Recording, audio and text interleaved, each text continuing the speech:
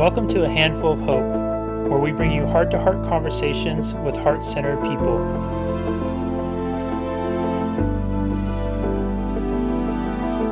Hello, everybody, and welcome back to another edition of A Handful of Hope. I am so happy and grateful to have Dr. Deepa Takhar with us today, who graduated as a medical doctor from Manchester University in the United Kingdom. Coming from a traditional conservative immigrant family, she faced significant challenges in obtaining her professional status. She trained as a family physician, but also obtained more qualifications in obstetrics? How do you say that word? Obstetrics. Yeah, it just rolls off the tongue. Gynecology and pediatrics. In addition to being a physician, she is well known for being an entrepreneur. Her business activities have ranged from family practice, cosmetic clinics, both residential and commercial, real estate, public speaking, medical journalism, and business consulting. She's been very involved in physician recruitment and has recruited many doctors from Cambridge and Kitchener. To that end, she was awarded the Women of Waterloo WOW Award. Not only was she the first to establish a cosmetic clinic in Cambridge, but for 12 consecutive years has been rated by the fan favorite of the Reader's Choice Awards. Her passion for medicine has given her the ability to develop relationships with her clients and to help her learn the client's needs to help them gain their desired results. Future endeavors include increasing her involvement in teaching and training, as well as doing research on anti-aging medicine. She is currently interested in the role of medical cannabis and other holistic products in skin and overall wellness. With COVID-19 worldwide pandemic, the Ministry of Health reduced some of the restrictions around providing virtual care for family medicine in Ontario. With this in mind, she launched Virtual MD, an Ontario-wide virtual medical practice to serve family practice needs. This is a rapidly growing, scalable medical service that will transform how healthcare is delivered. Currently is piloted in Ontario and has tremendous growth. The future involves partnering with other health service providers to become Canada's premier virtual center. Deepa, welcome and thank you so much for being here. Well, thank you, Jesse. It's a pleasure. Yeah, this is such an awesome time to have this conversation with you, because I think one of the things I think is so extraordinary with what you have going on is you're in the same process as everybody, where you're making this massive adjustment because of COVID-19. And so I'm sure just day-to-day practice has changed, but you also have this huge entrepreneurial side where you're making this business adjustment to and how you serve your people. So maybe we'll start with first, I think everybody's going to probably want to know, COVID-19, how has it impacted day-to-day practice? Are you seeing more people, or people coming in a little more scared, or are you seeing a lot of people having symptoms of it?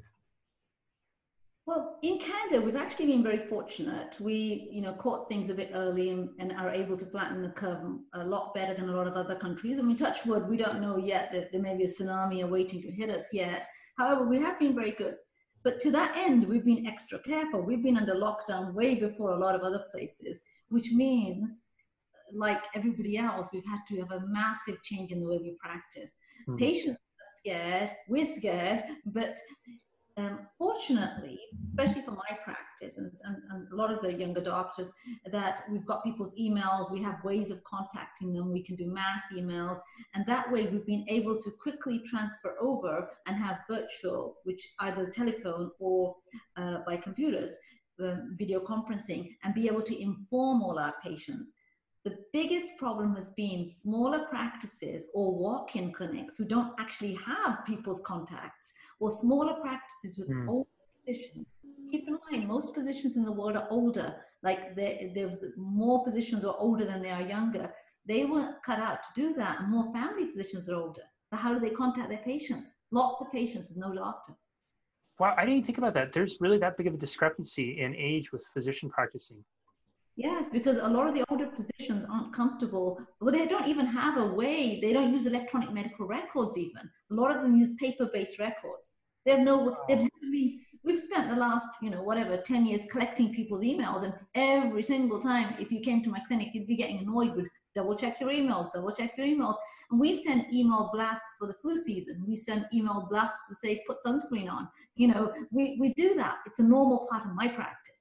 But not so with a lot of practices. And then Canada being a little bit different from the US, we have more restrictions around technology, in that we haven't been able to do telephone consultations or even video conferencing as smoothly as you could in the States. I went to a huge telemedicine conference in Minneapolis a few years ago, and I met a lot of my American colleagues, And I was really jealous because there's a lot more technology which is HIPAA approved for privacy, but Canada, with its own ideas, doesn't want HIPAA technology. They want HIPAA technology, which is some Canadian version of HIPAA. And so it's good enough for the president, but not good enough for us. And then there's no companies in Canada which make that technology. So you're kind of caught like it exists, but we can't use it. But because of COVID, it's actually been, in a way, transformative. They've had to accept and say, Doxy, it's American, that's good enough. This one's good enough. We can use other people's technologies that before were going through hoops and hoops of bureaucracy and not getting approved. And now that's opened up everything for us, really made things so much better if we can actually change. And that's the big thing. How many people can actually change? A lot of doctors may just retire and not change with the times. We're not like other people. Doctors aren't like other kind of business people or stockbrokers or people who work in offices. We're very used to hands-on. Yeah. A lot of doctors don't even know how to use Facebook. And they don't know what it is. I actually have a doctor friend who's a couple of years younger than me. He doesn't have a phone. He doesn't have a cell phone. Like, so this is kind of, because you see, when we go into the office to work, we interact with people. From the minute we walk into the office till the minute we go back, we don't need to do anything. We use a pen and paper to make notes. We don't in my office, so this is ideal for me, but you know, it's going to be a big change. So the change, your answer to your question, yes, people are scared and less people are coming in. They're not going to the walk-in clinics. So the walk-in clinics are empty. They're from 20%, from 100% to 20% now. They're empty. Wow. And the hospitals are also not very busy at all. We haven't had a rush of COVID. We've just had a crazy lockdown where we're all in jail at home. And so what happens is, if you've got one of these doctors who doesn't have any way, you have no way of contacting or talking to them, you're lost. And hence virtual clinics, you know, Wow. everybody, call me then. I'll try to help you find your doctor or solve your problem and phone in your prescription. How meaningful has that been for your patients to be able to have that access to you, to be able to have that contact point with you? Because I had no idea the discrepancy was that massive. And I can imagine that must magnify itself, you know, have shockwaves down it, where the difference between somebody who has a relationship with their doctor and feels like they're still able to access you through communication versus the one who now feels totally disconnected in the middle of this pandemic, where they don't know where to go, who to go. And since they can't talk to their doctor, they're left to the expertise of WebMD or something like that, the Google diagnostics. How meaningful has it been for your patients to have that access? See, my patients are very happy. They're in a perfect position where they have me and they have all my doctors. So what we've been doing is we've been stepping out, myself and a couple of the doctors, to look after those people, the people you're talking about who are now like WebMD. No, you search us, you know, we'll be online, they can talk to me. Even though I'm not their doctor, I am a doctor, I can possibly find their doctor if I have to. I have a better way of finding their doctor than they do. And I can call their pharmacy, I can approve their refill. So it's, for my patients, I've never met so many grateful people that I have in the last month. It obviously means a lot to them to think, oh, thank God, oh my gosh, thank God, somebody's still going to look after me. Do you feel the relationship dynamic changes with them being able to talk to you from the comfort of their home versus having to go to the office? And I'll preface that by saying, I've always felt when I go to the doctor's office in the traditional sense, right? You go in, there's the reception area, and then you're kind of sitting and waiting and just waiting. And I'm super type A with no patience whatsoever. So when it goes to be 20, 30 minutes late, I start to lose my mind anyways. But more than that, I think I look around and see other sick people and my head starts to go, oh man, I don't want to get sick. So have you noticed that with people? Do they feel more comfortable? Do they feel more appreciative of being able to do it from their home versus having to go into a clinic and do it? I mean, that's massively a case right now, because right now, who wants to go out, especially who wants to go to a doctor's office? I mean, that's a lot. And actually, to be honest, in real life, we shouldn't be doing that either. But even in COVID, nobody wants to be near a sick person. And doctor's offices is where they would congregate the sick people. So you wouldn't want to go there. What I'm finding on a slightly different slant is people are finding that it levels the power a little bit. You're at home, I'm at home. You can see my walls behind me. I can see your walls behind you. And it feels like they're not in my power zone. Like I'm at the clinic, it's my room. I decide when you come in, and I have the, control. Here, it does feel more equal. We're both having our cup of coffee at the same time, and we're chatting. And I see the change in the way they ask me about my children. And they ask me, oh, how's your daughter doing? And I feel they're more friendly. They're like being a bit more relatable. Because they see I'm in the same problem, and they know my daughter actually happens to be a very young doctor. She's 24, but she's a doctor, and she's working right in the COVID frontline. So they're very concerned for her. They're like, is she okay? I know you're at home. Where is she? And I feel it's making relationships a bit more smooth. People, that's fascinating. Yeah, they feel they can be a bit more relaxed to tell me truly how they feel. I've broken barriers down. Do you feel that that's reciprocated though, and that it allows you to be maybe a little bit more relaxed too, and have that almost like, I don't want to put words in your mouth, so please correct me, but it's like it gives you permission to almost maybe listen a little bit more, closely, compassionately, whatever that is for you. Perspective, especially when I see, some people, their children like throwing things around in the background in their house, and I'm thinking, this woman is frustrated. She doesn't know what to do. She's like, excuse me, let me just take this to my bedroom. 1 minute, let me close the door, because I can see what they're going through. It's crazy. They're not having this perfect time to come to my office away from everybody else, and it gives me perspective. And I hear their, they feel like they're talking more a friend for both of us. It's like in the olden days, we used to do home visits, and it used to give us a lot of perspective about people's lives. God, that's incredible. Yeah. We're entering their homes virtually. Yeah, it's like, who would have thought it takes a pandemic to humanize part of the human experience, huh? Yeah. I want to ask you one more medicine question, and then I want to shift to entrepreneurship, because I think some of what you're doing entrepreneurially is so fascinating. Just for edification from the doctor who's out there practicing right now, what are maybe the 3 to 5 most important things that people can be doing to improve their health? And I ask that because obviously there's a lot of misinformation out there. There is a lot of opinions. There is a lot of, you should do this with no medical basis, bias, or anything else to it. So what are you telling your patients? Because I imagine a lot of them are saying, like, how can I, protect myself? What can I do to minimize this? What are some things that all of us could be doing to give ourselves a boost our immunity, prevent from getting sick? Well, I think, as always, to boost your immunity, you have to reduce stress. So, we're all in it together. It's like somebody said, we're all in the same storm, but we're not in the same boat, right? Everybody has. So I think some stress reduction and reaching out when you need help. It's okay. People will get less stress if they help others. So, being able to reach out and ask somebody, you do 2 things. You get some help yourself, and you're giving help to the person you're asking, because they're able to give, and giving reduces stress. So I think, number 1, I tell people, it's okay, reach out. You're reaching to me, you reach out to your family and your friends. Give them the joy of helping you, because they want to. You want to help them. So help each other, and meditation, yoga. I'm a big believer in all that. But also, not panicking, and social isolation truly is the key, because if you're not sitting there and saying, I think I should get tested, it achieves nothing. Tested is an epidemiological national thing. It doesn't really help the person who's getting tested. If you're feeling okay, stay at home. Only if you're actually not feeling well. Getting tested isn't like getting immunity for it. So social isolation truly is the key. And get off Facebook, get off reading every story and every version. To spend time with your children. And I don't know if you can even answer this, and if you can't, that's totally okay, but this is my own curiosity.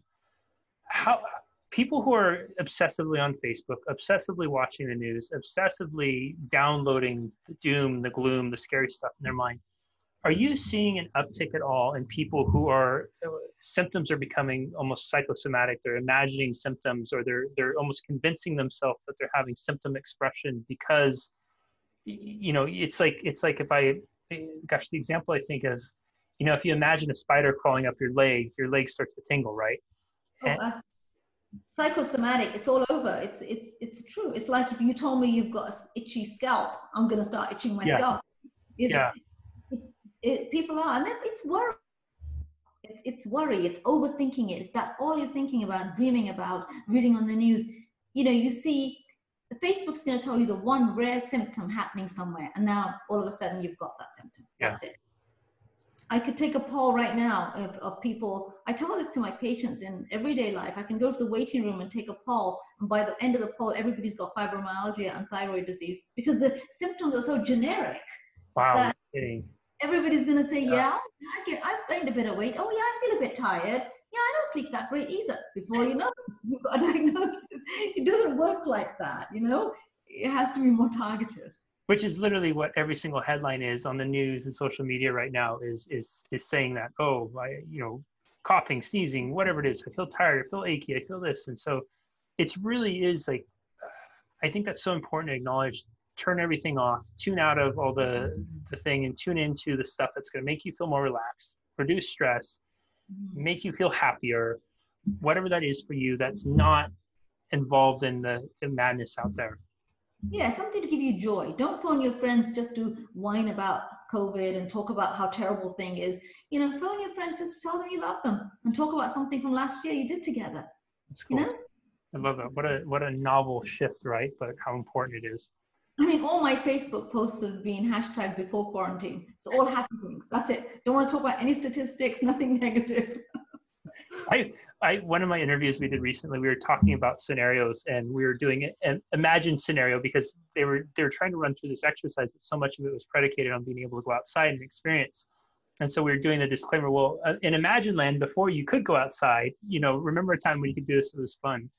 I want to shift gears though and talk a little bit about entrepreneurship, because I didn't realize, first of all, I didn't realize there's such a big discrepancy in the generational gaps in medicine. But now saying that, I feel like collecting emails 10 years ahead of the curve to have yourself in position to do this, it requires a tremendous amount of foresight. Have you always had that foresight, or is it a skill set you've developed? Because not only that, but then to be able to pivot so quickly and launch the virtual piece of your business when a lot of people are trying to figure out, wait, what does even the new normal look like? And you've already launched this whole new endeavor. Have you always had that foresight into being able to see ahead of where a need would be, or is it a skill set you've developed? I think, Jesse, the thing is less having some magical foresight. I wish I did. It's more that I try to, which I find the way I really do find that I would be different from most doctors is I try to not think of things from my point of view as a doctor, because it's a very ingrained set of view. We go to medical school and we're beaten into a certain person, like the military, and we all come out being exactly the same, having the same mindsets. And I'm going to say this, a little entitled doctors, and then a little bit arrogant. So I try to think of from another point of view. I think of, if I wasn't a doctor, how would I see this world? Oh, you know, maybe you guys make too much money. Okay, point taken. Maybe you guys do this, and maybe you guys don't listen. You know, maybe you guys are so in your own head, you know, things like that. So I always step outside and think of the other person's perspective, whether it's a cosmetic patient, a drug addict, somebody who wants medical marijuana, and then that gives me ideas on changing the way I'm doing things. So then it looks like it's revolutionary, but not really if you just ask the people who are having the service how they wanted it. So that's kind of like, it's a long-winded answer to a short question, but it's more that. And so in terms of, like, for instance, I went to Moose Jaw, Saskatchewan as a doctor. I went for a locum, ended up staying there instead of 3 months, 9 years from England. But everybody there is like, there's not enough doctors, there's not enough doctors. I'm thinking, well, I came from England, so why can't we get more from England? Then we went and got more doctors from England. All of a sudden, there were too many doctors. And here I'm like, well, there's physician assistants. Why don't we hire them? People seem to just think, I can't work more hours in the day. Stop outside, step outside, and think about a different solution. So they're working in their business or in their practice, not on their practice ever. Gosh, that's such an important distinction. That right there, how many people are in instead of out? How many people are problem-oriented instead of solution-oriented? That's right. Right? And it's like, if we could just I think those skill sets are so important in entrepreneurship, business, and in life in general. You know, most of our problems happen because we're seeking out problems and versus looking for solutions. Most of our challenges arise because we're focused on the can't versus the how can. We make statements versus asking questions, right? And as soon as we make the statement, we're killing off any sort of potential or possibility afterwards, when our very nature of our existence in this world, like the fact that we can, you and I are 5,000 miles away right now, and we're able to conference in high definition because people start asking questions like, well, how could we be more connected? How could we facilitate this process? How could we, versus if we didn't, we'd still be writing letters to each other, relying on horses to carry them across the thing, and you'd get it 6 months from now.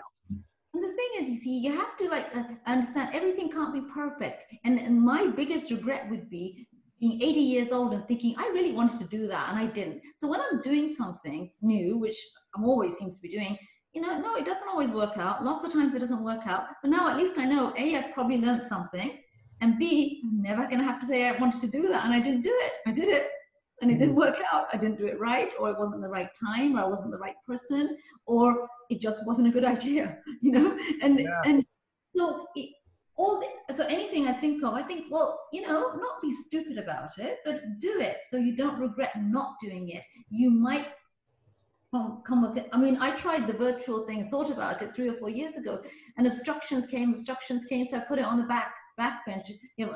Owned the name Virtual MD for 4 years, didn't use it till a month ago. You see, the right time comes along and you think, now's the time. Now, Zoom is better, for instance. Doxy.me is better. All those things that I had in my mind, but other people needed to play along and make better technology for me. But now it's here, so good. Now I can jump on board and do it. So it wasn't a pivot. It wasn't an overnight success. It was like 5 years of not success, and suddenly thinking, let's do this now. What have you always been that way, in the sense of, try it because I don't want to have the regret? It's such the opposite mentality of most people, where it's, I would do it, but I'm afraid. Yes, I don't have that fear. You think your psychology is, I don't want to regret, right? That's your kind of, and I just want to acknowledge that, because I think it's a really important distinction. A lot of us will usually make choices based off of, I don't want to fail, I don't want to be afraid. But in your choice system, it's, I don't want to miss out on, I don't want to regret, I don't want to look back and say, what if, almost. That's right. And the thing is, you never really fail, because at the end of that, now you know what you shouldn't have done. So you've learned something. You always do win at the end of trying anything, even dating the wrong person. At the end of it, you think, well, now I know I'm not going to date that sort of person again. So it's never a mistake. It's moving forward in life. So when you stop doing that, you're just stuck now. And look at how much humanity's moved forward. Yeah. Like you said, imagine, thank God somebody, made internet. Thank God somebody didn't think, no, you know what, IBM tried, didn't work for them, so I'm not going to try. Oh my God, So apparently many people had tried before, but then somebody came along at the right time, at the right place, with the right technology and the right people, and bang, we have this. Yeah. And there'll be somebody else after me who will be in a better position, and they'll learn from my mistakes. Great. I'll just be one of the people along the way to help the world get what it needs. Where do you see medicine as a profession having its biggest missing point right now? What is something that, as a profession, especially for doctors who might be watching this and are looking to become more entrepreneurial and diversify what they're doing, what is it that they're not seeing right now? Where's the opportunity at that they need to look for? I think there's going to be the big equalizer. This time and this technology is the big equalizer. I think doctors have to get off their high horse. Knowledge isn't really as important as connection, because knowledge is at everybody's fingertips. You can look up the dose of penicillin as quickly as I can. It's not that difficult anymore. Before, we were repositories of knowledge that we had to help you with. We're not really now. So now it's about communication and convincing you to do the right thing, getting into your head a little bit and seeing your obstructions, mental and physical, and helping you get through them. So we're more kind of helping each other now. So I think a big opportunity in medicine is to get off your high horse and entitlement and get down to earth, and we're more equal people, and provide a service they want. Like we're no longer, we can't just be this in control all the time. We have to, and patients understand too, that it's a very fluid environment. We don't know everything either, and be open to saying that I will help you and I'm just your helper to help you find the right information and give you the best advice I can. Less paternalism, much less. I think I was sharing with you beforehand, at the time you and I are doing this interview, I've interviewed almost 70 people now in the last month across every single different industry you can imagine: legal, medical, finance, mortgage, healing, yoga, everything in between, all these different teaching, education. And it's amazing that the one commonality amongst every single one of them is how important connection is going to be, and how it's going to be carrying this even higher value before. And it's really interesting now because we have this social distancing thing. And I've noticed what's been really incredible on social media was that you have the twice filtered 3 app use photos are disappearing. And now we're taking screenshots of our Zoom with the weird lighting and everything like that. And people are really starting to talk about the lack of connection and how much they miss it. And it's maybe, just maybe, this makes us wake up and start to appreciate that who and what really matters most is what we've always had all along or had access to. And whether that's in our business, whether that's in our families, whether that's in our relationships, I think that's just such an incredible opportunity to look at with it. Yeah. I want to ask one more question before we wrap up here. There's a lot in the media, a lot about how medical professionals are frontline workers now, stressed, overwhelmed, taking on a lot. I've even read some stories now out of New York and that talking about a couple of doctors, or one doctor, one paramedic took their life because of it. And it seemed, they knew I didn't say it right away. It's suggested in the language, and that could just be how they're politicizing it. But I'm wondering, is there anything that we as the public can do to better support all of you? How can we support you all and the work you're doing? How can we support you all mentally, emotionally? And, I know you may not be frontline right now, but your daughter is. What are the things that we could all collectively do to better support the people who are out there on the front lines fighting this? That's a good question, really. I think, honestly, deep inside, we go into medicine because we want to help people. And helping people means helping all of society. So really, most doctors will say the same thing. Just do the right thing and don't stay at home. If that's what the public health message is, and don't listen to 1,000 different messages. Decide to trust. Just be like, the anti-vaxxers and all that stuff. I won't get into that. Don't be like that. Just be trusting. Like you have to trust somebody, right? There's a ship here that's about to sink. We have to trust somebody. Trust the captain. I mean, it may not be right, but you've got to trust somebody. So the message would be, and doctors would be very happy if we didn't have everybody, including movie stars and athletes, and giving their own 2 cents worth. Just stop. Listen to the public health officer and do the right thing. We'll just be happy if we can get through this without too many people coming to harm. We don't need any praise. We don't need any yay, go girl. We don't need that. We just need to go to do our job. Let us do our job. Like don't be an obstruction to people doing their job. Just stop. Everybody stop and wait. This will pass. Other things have passed, and something good will come out of it. And we're doing great, actually. All the countries are doing good now. I'm really happy that numbers are coming down in a lot of places. That's awesome. Everyone, this is a good one to rewatch, re-listen, and take some notes to. Whether you are somebody who's concerned and has questions about COVID-19, or you are an entrepreneur, whether or not you're an entrepreneur in the medical field, there is so much wisdom here, from just understanding basic psychology and what an impact it can make from being able to have that person-to-person feel, reducing the power position of being able to be in your homes, interact with people, how important connection is. It's increasingly amazes me how that keeps coming back thematically in every single industry that we've talked about there. And those of you who've been watching this whole series, you hear that connection piece coming over and over again, which means that in your business, if you are not prioritizing connection right now, you are setting yourself up to be massively behind in whatever the new world is when we come along. And I mean, really, that should be one of your driving forces in everything you do.